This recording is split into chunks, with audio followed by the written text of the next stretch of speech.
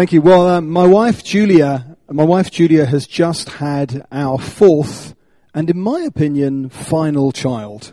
And this is a picture of her. There she is. Her name's Emma. She does actually have legs. It's just that you can't see them on this particular photo. We've actually got 4 children. This is a picture of my wife Julia and our 4 girls. There they are. And it's great to be back with you. I think I was here exactly in this room, exactly a year ago. And I think if you were here, you may remember I told you how my story is that when I was 16 years old, at a time when I didn't go to church, I didn't know anybody my age who did, I was invited along out of the blue to Wimbledon Baptist Church by a girl called Caroline Payne. And all 20 of us went along to this church. A number of months later, on the 14th of April, 1985, I gave my life to Christ. And since that day, I think the following day, I was in the lower 6th form at school, and I tried to sort of tell a few people I was quite excited about what had happened to me. So I started to talk to them about Jesus. And I went on a series of kind of adventures of faith that went something like this. I pray in the morning before school. I didn't know how to pray, but I knew that in Winnie the Pooh, Christopher Robin would kneel by the end of his bed. So that's what I did. I kneeled by the end of my bed and I said, "Dear God," and I'd pray for a friend from school like, "Dear God, please tomorrow, or please may I be standing in the lunch queue and when we're about to go in, may Nick Pimlock come and stand next to me, and then may I have a chance to talk to him about Jesus. Amen." And so I would then be in the lunch queue, and then, there's no sign of Nick Pimlock, and then all of a sudden, as I'm about to walk in the dining hall, he would appear. Oh, that's amazing, just like in the prayer. So that's, and then, so I'd had the conversation with him about Jesus, and then the following time I'd pray maybe for Andy de Groot or Anthony van der Steen, or basically whenever I prayed one of these prayers for a particular friend, I'd always have an opportunity that day to talk to this particular person, whoever it was. And this went on for 2 years. So as you can imagine, after 2 years of answered prayer, my faith was absolutely sky high.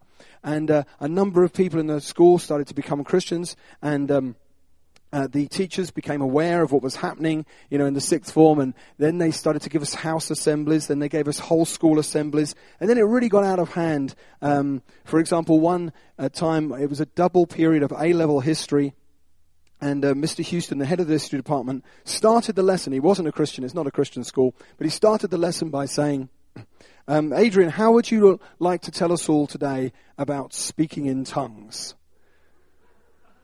Which was kind of a strange question, because we were supposed to be doing Tudors and Stuarts. But that was, kind of how it went. And then the high point of my time at school was just before we got our A-level results, when in the 6th form common room, my friend James Lewison accused Julian McCorkadale of only becoming a Christian because it was trendy.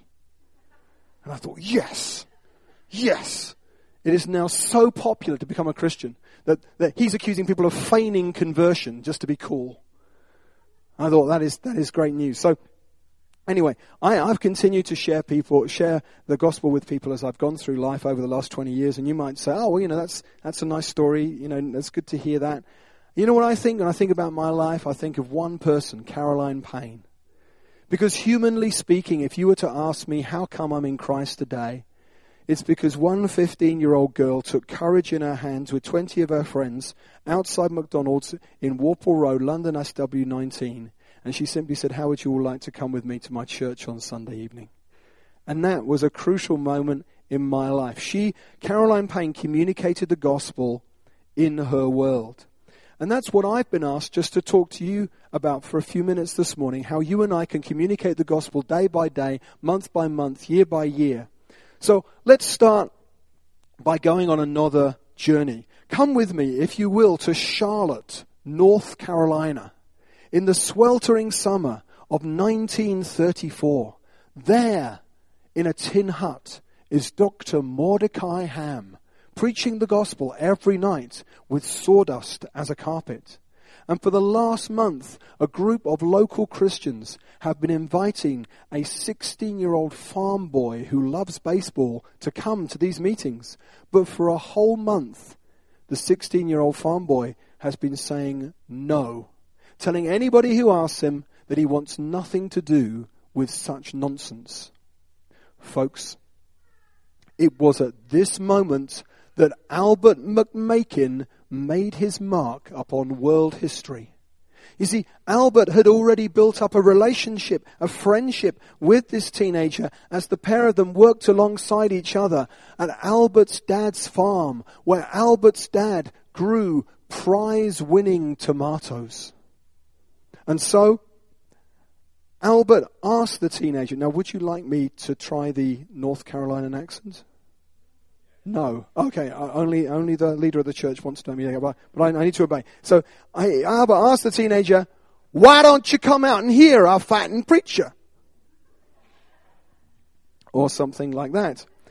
And the teenager replied, I won't carry on with the accent because I shall get carried away. The teenager replied, is he a fighter?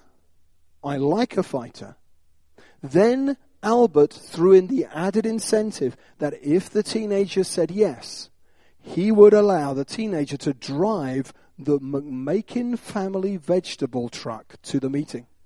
Folks, the offer of the truck swung it.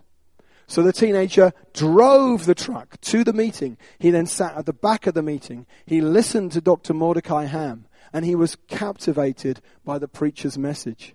After attending the meetings for a whole month, he finally made his way to the front. He was the very last person that night. 400 people came to the front to receive Christ. He was the very last. He stood at the end of the crowd, and a local tailor called J.D. Previtt came up alongside him and prayed with him to receive Christ. Folks, that teenager is still alive. He is now 91 years old. But in the last 65 years, he's probably led more people to Jesus Christ than anyone who has ever lived.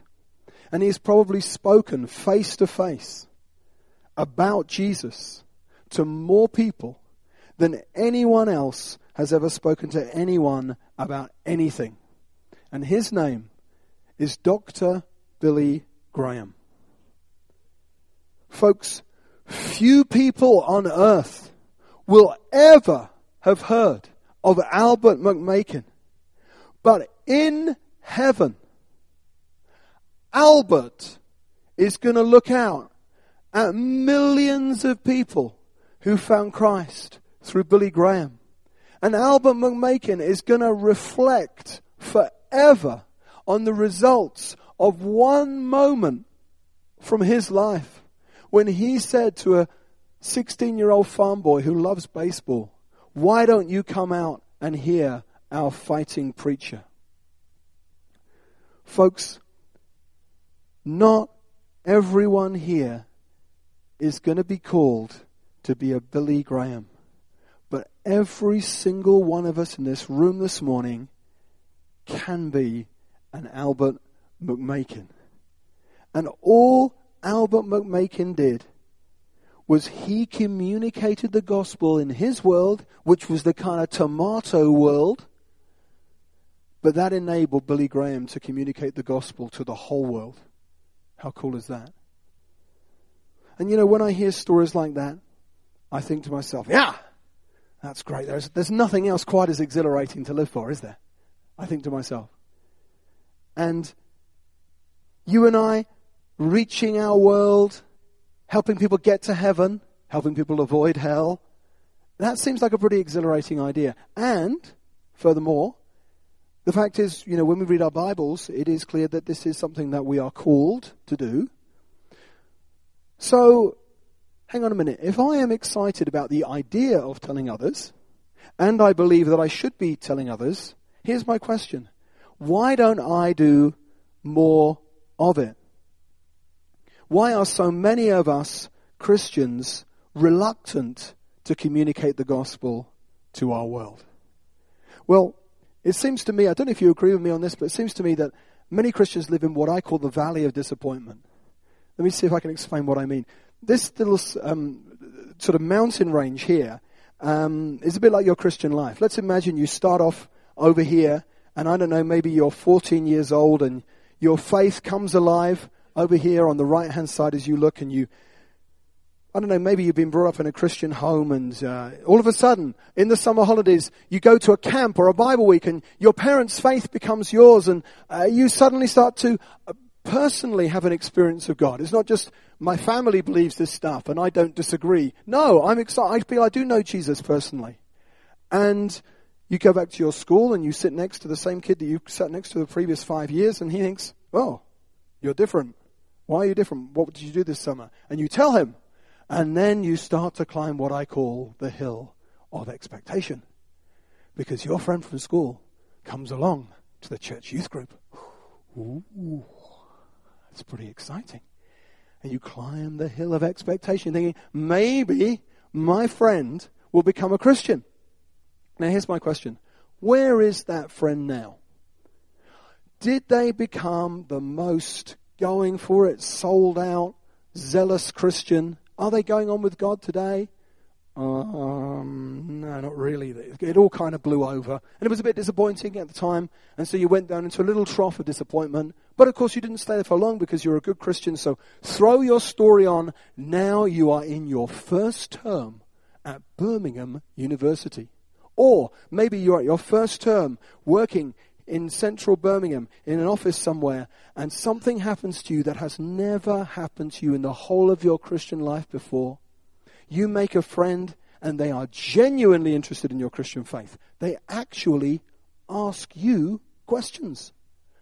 They raise the subject with you, not the other way around.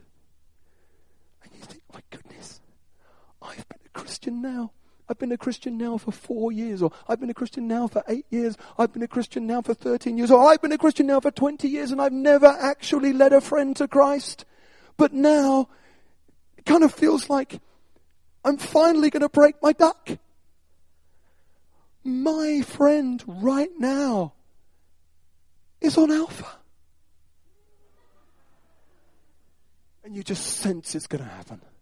My friend's going to become a Christian, and you're at the very top of the mountain of expectation. But think back now, what happened next? Did your friend become a Christian? Well, they kind of prayed a prayer and it all kind of fizzled out, or I don't know, they dropped out of the Alpha course, or somehow or other it didn't kind of work out the way that you hoped it would. And so what happened to us at that point, if we think back, what happened to us was we kind of slid down into what I call the valley of disappointment. Now, the significant thing about the valley of disappointment is there's so many Christians live there. And of course, in the valley of disappointment, it's that much harder to, you're that much more reluctant the next time. And so, what happens in the valley of disappointment is actually critical to the future of the church in Britain. What happens in the valley of disappointment is this. As Christians, we decide what our gifting is. Because in the valley of disappointment, we review our long and unsuccessful evangelistic career, and there is absolutely nothing to show for our efforts. However, there are lots of other equally biblical, equally important, equally worthwhile things that we can do within the life of the church. And when we do those things, we do see some definable results. So, for example, let's imagine that it's your job to put out the chairs here in this hall on a Sunday morning. And so every Sunday you put out the chairs, and then once a year, one of the elders says, thanks. Now, after several years of chair ministry, you have two things that you can see for your efforts. Number one, every Sunday the people are not sitting on the floor because of me. Number two, I am now receiving annual feedback from the elders. And so understand, obviously I'm making a joke of it to make the point, but understandably, we're doing this worthwhile thing, and at least we can see there's something to show for it. But we look back on the evangelistic thing, and basically there's just nothing appears to have happened. And so we decide, obviously, if I was gifted in evangelism, I would have seen more, something would have happened. But seeing as it didn't, perhaps my gifting lies over here. Now, can you see how if all British Christians make the same decision, we end up with a great church, but we're kind of, just us, kind of. and the whole of the rest of the nation is kind of doing their thing, and we're doing our thing. And that is not what Jesus died for. And so, what we're looking for is something a little bit different. And the reality of life is that if we were to just to back up and ask the question, what was it at the very top of the mountain of expectation that we so wanted to happen, that when it didn't happen, it caused us to get disappointed? I think the answer is obvious. Our friend didn't get saved. And I just want to put it to you for a few minutes that actually in the Bible, Jesus' definition of success in evangelism is not simply about people being saved. Now, before you respond to that statement, just take a look at this. I want to suggest to you that every single person in Birmingham, everyone in Britain, is somewhere on this scale. Somewhere between being at the very bottom of the scale and somewhere between the very top of the scale, which is the vast majority of people here this morning who've already decided to give their lives to Christ. And I want to suggest to you that what success in evangelism really is wherever people are at on that scale, that through their encounter with you, their picture of the church and their picture of the gospel is slightly improved, so they see the gospel message is increasingly relevant to them. And what that means, if you were to accept that idea, is that if you meet somebody at point 1 or point 2 in the scale, and by the time you leave them, they are one step further on, you've moved them from point 2 to point 3. That is success in evangelism. Or you meet them at point 5, and you work alongside them for, 3 years in the cubicle next to yours, and by the time they move to Bradford, they're at point 8. I want to suggest that is success in evangelism. So we need to see that evangelism actually is a process. There's no reason why you should believe this unless it's in the Bible. But Jesus' main teaching point on evangelism is that it is a process of sowing and reaping. So, for example, think of the story in John chapter 4. Maybe you're familiar with this tale where Jesus is on a journey from the south of the country to the north of the country. He has to go through a place called Sychar. And he stops at a well in Sychar, and there is a woman at the well. It's a hot country, so he wants a drink of water. So he asks this woman at the well, "Can I have a glass of water, please?" And I'm always amazed when I read John 4 by the speed of Jesus' progress. Because within the space of 30 verses, we've gone from, "Can I have a glass of water, please?" to the whole town coming out to hear the gospel. And I look at that. And I've got my orange highlighter pen. And I got my pink for different themes. I've also got blue and green, different themes. And I'm looking through this. How do you do it? How does the master evangelist go from, "Can I have a glass of water, please?" to the whole town coming out to hear the gospel? I want to know the answer. And of course, when you do read John 4, the fact is that during the conversation with the woman, Jesus, who's never met this woman before, actually says to her, "You know what? You've had 5 husbands, and the man who you're now living with isn't your husband." And it's true.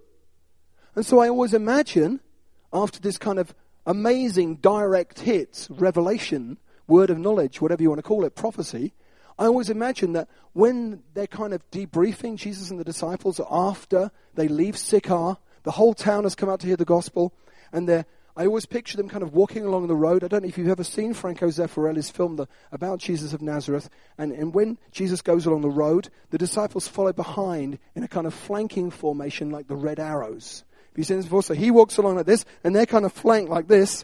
And I always imagine that Jesus kind of talks, because obviously it's quite hard to talk to people who are standing behind you. And so I always imagine that he talks over his shoulder like this. So he says, "Guys, why do you think it was that, we hit such a home run at Sychar? What really cooked at Sychar today?" And maybe Peter would say, "Well, Rabbi, you had one of your words of knowledge." And then Jesus says, "Yes, I think you'll find, Peter, it was rather a good one." And then Peter would say, yes, Master, it was. But that isn't actually the conversation. When you read it in your actual Bible, same thing, red arrows, walking along the road like this. The conversation goes like this. Jesus says, "Thus the saying, one sows and another reaps is true. I sent you to reap what you haven't worked for. Others have done the hard work, and you reap the benefits of their labor." And they always think, why does he say that? Where's that coming from? Well, I think Jesus says this because in the conversation that he's just had with the woman at the well, This woman has said something that in all my years of trying to share Christ with non-Christian people, no one has ever said anything to me that even approaches what this woman said when in the conversation she says to Jesus, I know that the Messiah is coming. When he comes, he will explain everything to us. Now, if you can bear with me, I would like to share with you how I see this conversation in terms of football. Okay? In terms of football. Jesus is like a center forward. The ball is out on the wing with the winger. The opposition goalkeeper has inexplicably left his goal and wandered upfield for no apparent reason. Highly irresponsible goalkeeping. The ball comes over from the winger and lands conveniently at Jesus' feet near the penalty spot. Jesus is presented with an open goal. Now picture the scene in John 4. Jesus arrives at the well. He says, can I have a glass of water, please? They have a conversation in which the woman says, oh, I know that the Messiah is coming. When he comes, he will explain everything to us. Jesus hears this and thinks, okay, she's waiting for the Messiah to come. I'm the Messiah. And so he says, I who speak to you am he. He just kicks the ball over the goal line, into the back of the net. Whistle blows, end of the game, final score, devil 0, Jesus 1. An away win in Sychar. Now, what's my point? My point is this. This woman is not a 0.1 on the scale. She left 0.1 years before. She went past 0.2. She sailed past 0.3. She climbed those steps up to 0.4, 0.5. She's right up there in nosebleed territory. She already believes the Bible. She believes the Bible is true. She's waiting for the Messiah to come. And so Jesus reflects on the fact as he's talking to the guys as they walk along the road that when you go to a place like Sychar, even if you meet a woman like her who's actually leading an immoral life, it doesn't really matter because even someone like her, she already believes a lot of Bible. She believes the Bible. She believes in the Messiah's coming. She could have quite a sophisticated conversation about worship. Oh, should it be here? Should it be there? You know, so she can talk about worshiping God. She believes the Bible. This woman is way up the scale. And so understandably, Jesus' conclusion is, isn't it true that what we see in our agricultural society every day, which is one bloke sows all the seed, several months later, another bloke turns up and reaps, one sows, another reaps. That's that principle that we all see in agriculture. It's true, lads, of evangelism, isn't it? Because we didn't sow the seed with that woman, somebody else did. Here's what Bruce Milne says in his commentary on John's Gospel. As Jesus has just demonstrated in his winning of the Samaritan woman, the time for reaping is at hand. All the generations of preparation within the life of Israel, the witness of the seers, the prophets, the priests, and the leaders, culminating, he says, in the ministry of John the Baptist, have brought the harvest to fruition. When Jesus says, one sows and another reaps, verse 37, he's probably thinking, Bruce Milne says, specifically of John the Baptist, who'd ministered recently in the area, chapter 3, verse 23. The prophets have sown the word of God into Samaria for so many centuries. John the Baptist was here only recently. So much so that your average woman at your average well is waiting for the Messiah to come. Jesus' conclusion is this. Evangelism is a process, guys, of sowing and reaping. In fact, all the analogies that Jesus used for evangelism, all were processes and all of them took time. The analogies were, if you're interested, you probably already know, fishing, sowing, farming, and searching for lost items. All of these processes took time. Now, here's the good news.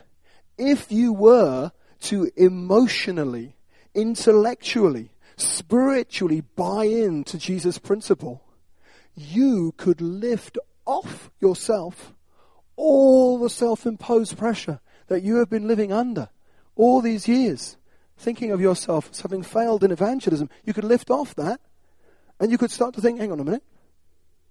If evangelism is a process, hang on, if it really is a process, then I can be part of a process. You're not asking me to say, no. You just be part of a process. Well, in that case, every single one of us can not only get involved, but we can actually start to feel good about our contribution. When you moved into your house, the woman next door to you, she said to her sister the previous Christmas, all Christians are hypocrites. 2 years later, she left the house where she was living next door to you. She no longer thinks all Christians are hypocrites because you're not. I'm saying to you that is success in evangelism. She moved from point 1 to point 2.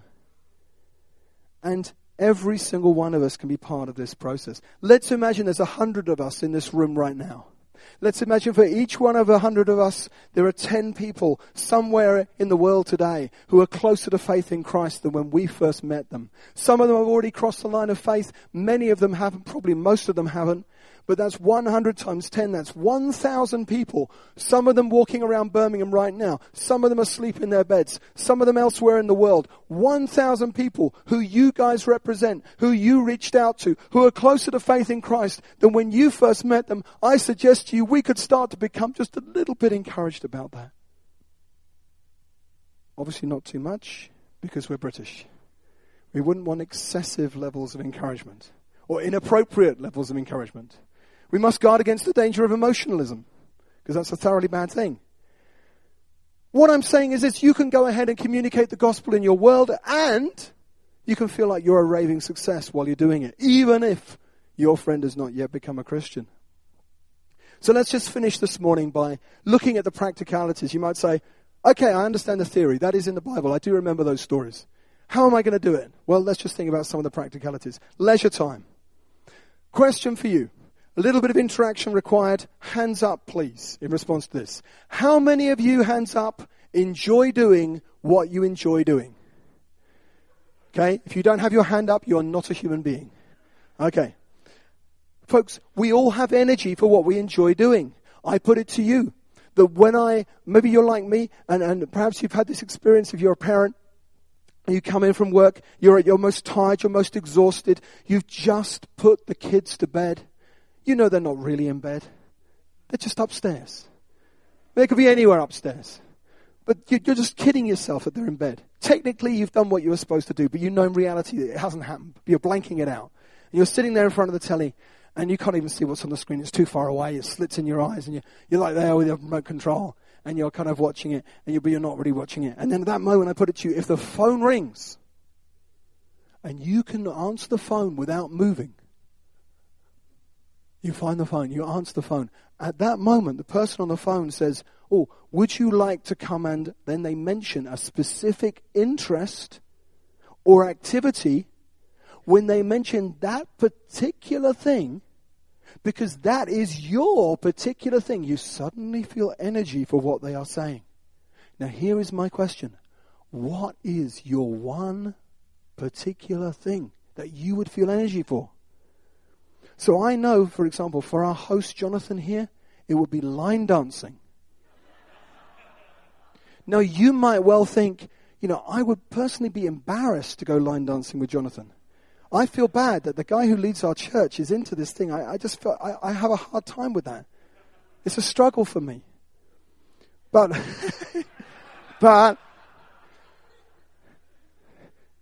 the reality is that there's something else that you might enjoy doing. It could be upholstery. It could be that you want to learn how to speak conversational French. It could be basketball. It could be motorbikes. It could be fishing. I have absolutely no idea. You might just want to get together with a group of people once a month and discuss a particular book that you've all read. I don't know what it would be, what your thing is, but there's something that you would feel energy for. Here's the amazing thing. The person who is sitting next to you right now, their thing would not even vaguely interest you. But your thing. So there are people, aren't there? There are people who like military history. And I've got all my soldiers in little rows. and you've got all your soldiers in little rows, and I've got my marble, and you've got your marble. And then I roll my marble, I knock over some of your little men. And then you roll your marble, you knock over some of my little men. And then there are other people who are watching that, and they say, that's sad. I said, that's sad. What we want to do is we want to reenact it in real life. I said, these guys, they dress up in chainmail, they put on armour, and they get in their Volvos, and they drive down the M5 to Wiltshire on a Saturday. This is great. Can't believe we're going to do a reenactment. Driving down to Wiltshire, park up somewhere in a field off the M4. They get out, no one else is there, just you and your mate. And you put on, and then you sort of declare, oh, I am Arthur. And then you kind of slash around. Your mate kind of slashes back. And after about 5 minutes, your mate falls over and says, oh, woe, thrice woe, thou hast slain me, thrice woe. And you wake up, you've got to get up and you kind of embrace, clank the chainmail. And then you get back in the car and you drive back to Birmingham and say, that was great. Let's do it next Saturday. Yeah. That's their thing. I've got a friend, and I was just walking along the street with him the other day. This is a while ago, actually, and we're going to the shop to get something to eat. And he's on his phone, on his mobile phone, and he finishes the call. This is not an exaggeration. Finishes the call, and his response to the phone call is this. He goes, yes, yes, yes. And I can't not comment. Such an odd response. And I'm thinking, wow, this is huge. Maybe his brother's become a Christian or something amazing has happened. And so I said, well, what's happened? And he said, yes, yes. So-and-so has become an Apple Mac user. Yes. That's his thing. That is his thing. But there's something you're passionate about. I don't know what it is. But the good news is that there are other people who live in Birmingham who are just as passionate as you are about whatever interests you. And here's the good news. They'd actually like to meet you. Because if they met you, then you could talk about books together, or you could go fishing, or you could play basketball, or you could go to an upholstery evening class, or learn conversational French, or whatever your thing is. They would actually like to meet you. And you could then communicate the gospel in your world and feel like a success while you're doing it and enjoy it. Wouldn't that be great? You could have the time of your life while you're doing it. What that would mean is that for Christian leaders, getting Christians to do evangelism is no longer a case of kind of whipping them, saying, come on. You know you've got to do evangelism. Come on, take that. Come on, I'm going to get you. Like that. You don't have to do the whipping thing anymore. You can just say to people in the church, you can just say, this is what I do at Christ Church London. I say, I just love to know what you enjoy doing. And they say, is that a trick question? I said, no, it's a genuine question. I'd like to know what you enjoy doing. And they said, well, I'd never told anyone before. Not in church anyway. I said, that's okay. Tell me now. And they kind of look around. I like motorbikes. Oh, that's great, because actually there are other people in London who like motorbikes. So you could do motorbike maintenance with them. You would be enjoying yourself, and they'd be keen to meet you. You can release people. It's a wonderful thing. It's a wonderful thing when it happens. So, for example, when it comes to leisure time, even if we're the busiest we've ever been, probably every single person here would say that they're the busiest they've ever been right now. I would say that I'm the busiest I've ever been right now. But even if I'm the busiest I've ever been, every one of us can find at least one evening a month. So, for example, I've got a Christian friend called Onde Agogabi. He's a Nigerian civil engineer. And if he were here this morning and we were doing an interview and I said, Onde, how come you're in Christ today? He would say, at the end of the day, it all started with badminton. See, Onde used to go down with his partner to play badminton at the leisure centre. One time he goes down to the leisure centre, there's this other couple there, and so they're kind of swishing away, like you do. I don't really know how you do it like this. And then at the end of the game, it just occurs to Onde that the other couple have not sworn during the game. And he thinks, there's a lot of scope for swearing in badminton. This is a bit weird. So, obviously he feels the need to ask. He says, look, it's a bit of a weird question. I know that I don't know you, but just notice you didn't swear during the game. explanation. And they said, well, I as it happens, we're Christians. I suppose it's true. You got me. I don't swear. I mean, it's a fair cop.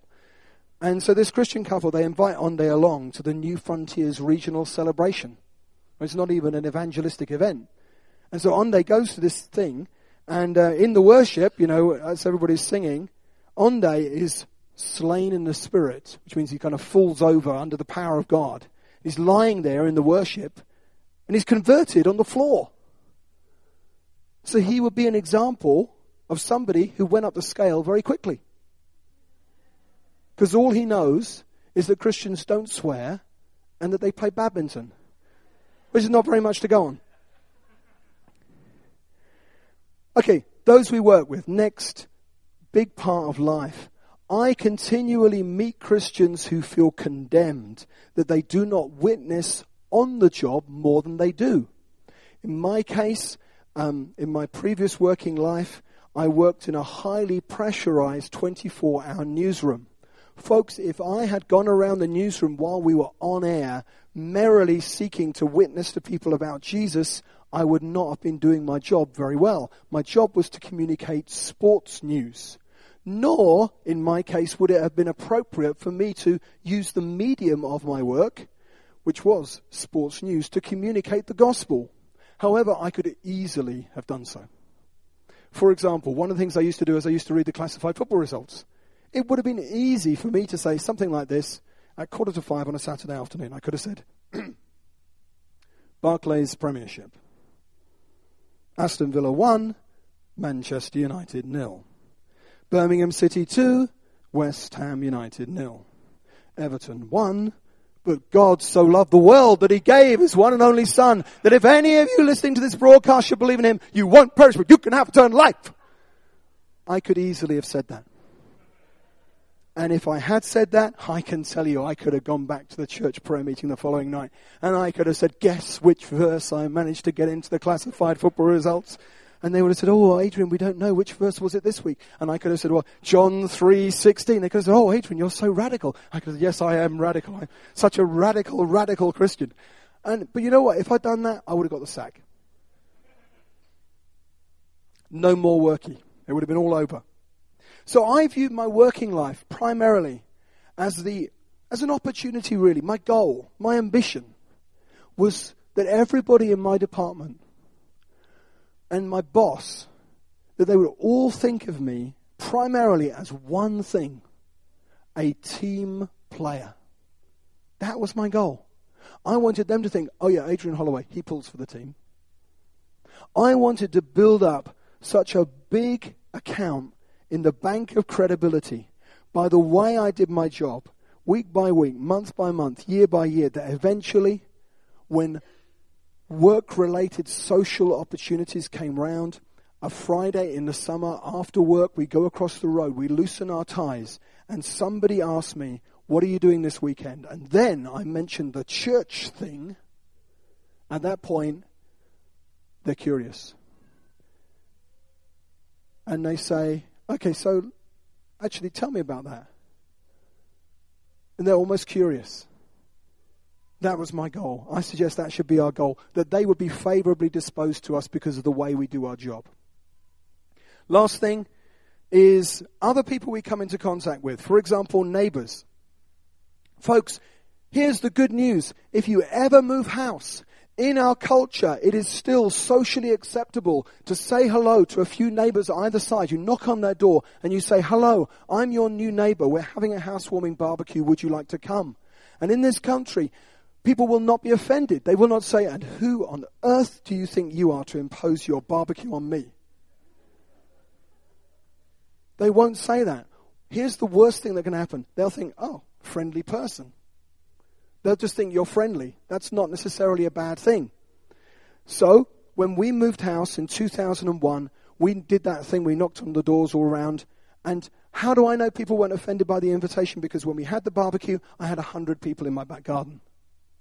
And I want to encourage you, once you're having the barbecue, please don't feel obliged to preach at the barbecue. I mean, you can preach, but but don't feel obliged to preach, because you want to, don't you? You want to preach at the barbecue. You've got them there, the 100 neighbours are there. They're all in it, they're eating your food, they're in your house. You've been praying, you've been prayer walking the garden for weeks and weeks and weeks, waiting for this moment. And finally they're all there. It's like a captive audience. You know, your daughter's locked the back gate, they're there. And you're thinking, you want to kind of get up on a chair, and then you want to kind of, do your little preach, then maybe get out a bun and do a quick kind of visual aid to explain the gospel, and then you want to do your appeal. And you say, now, if you believe what I'm saying this morning, come to the grill, come to the grill, come to the grill, come to the grill. And then you've got this vision every night you go to bed, this vision of all your neighbors kneeling on your patio, holding their buns in repentance. I want to say, look, you can preach at the barbecue. You can preach, but you don't have to. It's like an option. I was comfortable just building bridges of relationship. What happened to the 100 neighbors in the garden in the summer of 2001? Of those 100, 4 came on the Alpha course, of which 1 became a Christian and is going on with God today. Do you know, when we moved to London 6 years ago, we did the same thing, knocked on all the doors, invited people over. One guy, this is Chris, 5 doors down on the right-hand side. He said to me, Adrian, can I just tell you why I'm coming to your barbecue? I said, sure, Chris, why is that? He said, because I have lived in this road for 25 years, and nobody has ever done what you're doing. And I'm thinking to myself, Chris, all it really is going down the Fulham Palace Road and going down to Tesco's Express. I'm going to buy some buns and some burgers, maybe some mustard. It's not rocket science. No one has ever done what you're doing. And when I was talking to Chris, my neighbour, I was thinking about that verse in the book of Acts, Acts 17, verse 26, where Paul says to the Athenians, he says, God has determined the exact times and places where people should live. But God has set the whole thing up so that people are ready to reach out to him, because he's not far from each one of us. And so let me tell you about a quick story about our next door neighbour. Now, I will have to change her name because she's a barrister in the High Court in the Old Bailey, and I'll call her Fiona. And Fiona is a great friend of ours. She comes out of our house one morning. She's got these 2 huge legal drag bags that she's got all the defence papers for a case. She does something that all of us have done many times. She realises that she's left her keys in the house, so she goes back, leaves the bags, goes back, gets her keys. By the time she's come back out to the pavement, the bags have gone. So this is a full-on panic. These are the defence papers for a trial in process at the Old Bailey at the time.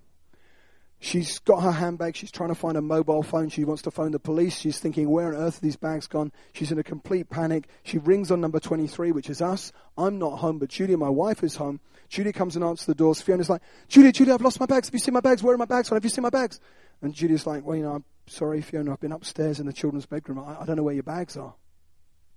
So Fiona's like in a complete panic, trying to find a mobile phone, trying to phone 999. Judy walks out the house, and she just prays in her mind. She says, Lord, where are Fiona's bags? And she feels God say, look up the top of the street. Judy looks up the top of the street. She feels God say, they're in that van. Now, I should explain, our road in London is like a typical terrace street. Long terraced houses, cars parked, and there's a van at the very top of the road. And so Judy just starts walking up to this van. Now, I have to say, if it had been me, and I feel God saying they're in the back of that van at the top of the street, after about 2 paces I would have stopped and thought, nah, they're not going to be at the back of the van. But Judy's a much better Christian than me, so she goes all the way to the top of the street. All the way, she walks all the way out there. Eventually she gets to the top of the street. There's a bloke sitting in the cabin of this van. So she knocks on the window. Bloke thinks, who's this strange woman, whines down the window. Judah looks him straight in the eye. She says, have you got 2 bags in the back of your van that don't belong to you? And the bloke goes, oh no! He says, I knew we shouldn't have nicked them. Judah says, well, I think you should return them to my friend. They don't belong to you. And so he goes, oh no, I knew we shouldn't have nicked them. So he gets out the van and he walks around the back of the van and then he undoes the big double doors. There are the bags. He gets the bags down. He pulls up the drag bag handles. At this point, his mate, who was the one who actually nicked them, he'd been round to the shop. He comes back from the shop. He sees what's happened, that they've been discovered. And out loud, he says, "Oh, no, I knew we shouldn't have nicked them. They look so important. We thought we'd put them in the back of the van, find out later what was in them, like you do."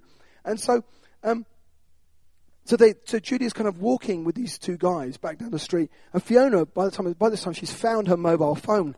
And she's pressing the numbers. And then she looks up to see this Julia with these two huge men dragging these bags. And she's like, and eventually they arrive back. And at the moment that they come back to the house, the police arrive. They arrest these two blokes. Julia and Fiona are back together. And Fiona has been reunited with her precious bags. And as you can imagine, there is just one question that Fiona really wants to ask. She says, "Julia, the one thing I don't get is how did you know that they were in the back of that van all the way up there?" And Julia said, I think God told me. Well, as you can imagine, Fiona is now higher up the scale than she was. I'll tell you one last story. Every stage of life you're at presents opportunities that you don't get at other times. So right now, the stage of life we're at kind of revolves around the school gate. We've got these 4 kids, and one time I'm driving along with my wife. The kids weren't with us on this occasion, and Julia says to me, "Oh, a funny thing happened at school today." I said, "What was that?" And she mentions this particular mum that we both know quite well. She said, "Oh, so-and-so came up to me after school," and she says this to me, Julia says. She says, "Oh, Julia, I hear you've been talking to some of the other mums and helping them." Julia says, "Yeah." She says, "Julia, I think I need a session." She says, "In fact, I think I need lots of sessions. And listen, Julia, I'm willing to pay." Now I'm listening to this, and my wife's telling me this as I'm driving along, and I'm saying, "Are you saying that one of the mums from school is willing to pay you to witness to her?" Julia says, "Yeah." I said, "That is fantastic." I said, "How much are you going to charge?" Because as far as I'm concerned, that has got to be more than the minimum wage. As I'm sure you'd agree. Well, look, in conclusion, this summer, as I'm sure you all know, England are going to go to the World Cup in South Africa. And by the time June comes round, everybody's going to think we're going to win the World Cup. And we know it's not going to happen. Yeah? We know that, right? But we're all going to think it's going to happen. But let's just imagine for a second that it does. Let's imagine that we win the World Cup in July. At that moment, we lift the World Cup aloft. There's nothing in the Bible that suggests that at that point heaven will be celebrating. But Luke 15, verse 7 says that when the next person walks down that long, beautiful drive and comes in here and sits in one of these seats and they receive Jesus Christ as their personal Lord and Savior, at that moment, Luke 15, verse 7 says all heaven will erupt. The angels will celebrate. England win the World Cup, heaven silent. Next person in Birmingham gives their life to Jesus Christ at Church Central, angels are celebrating. Do you believe it? Do you believe it? Let's stand together, shall we?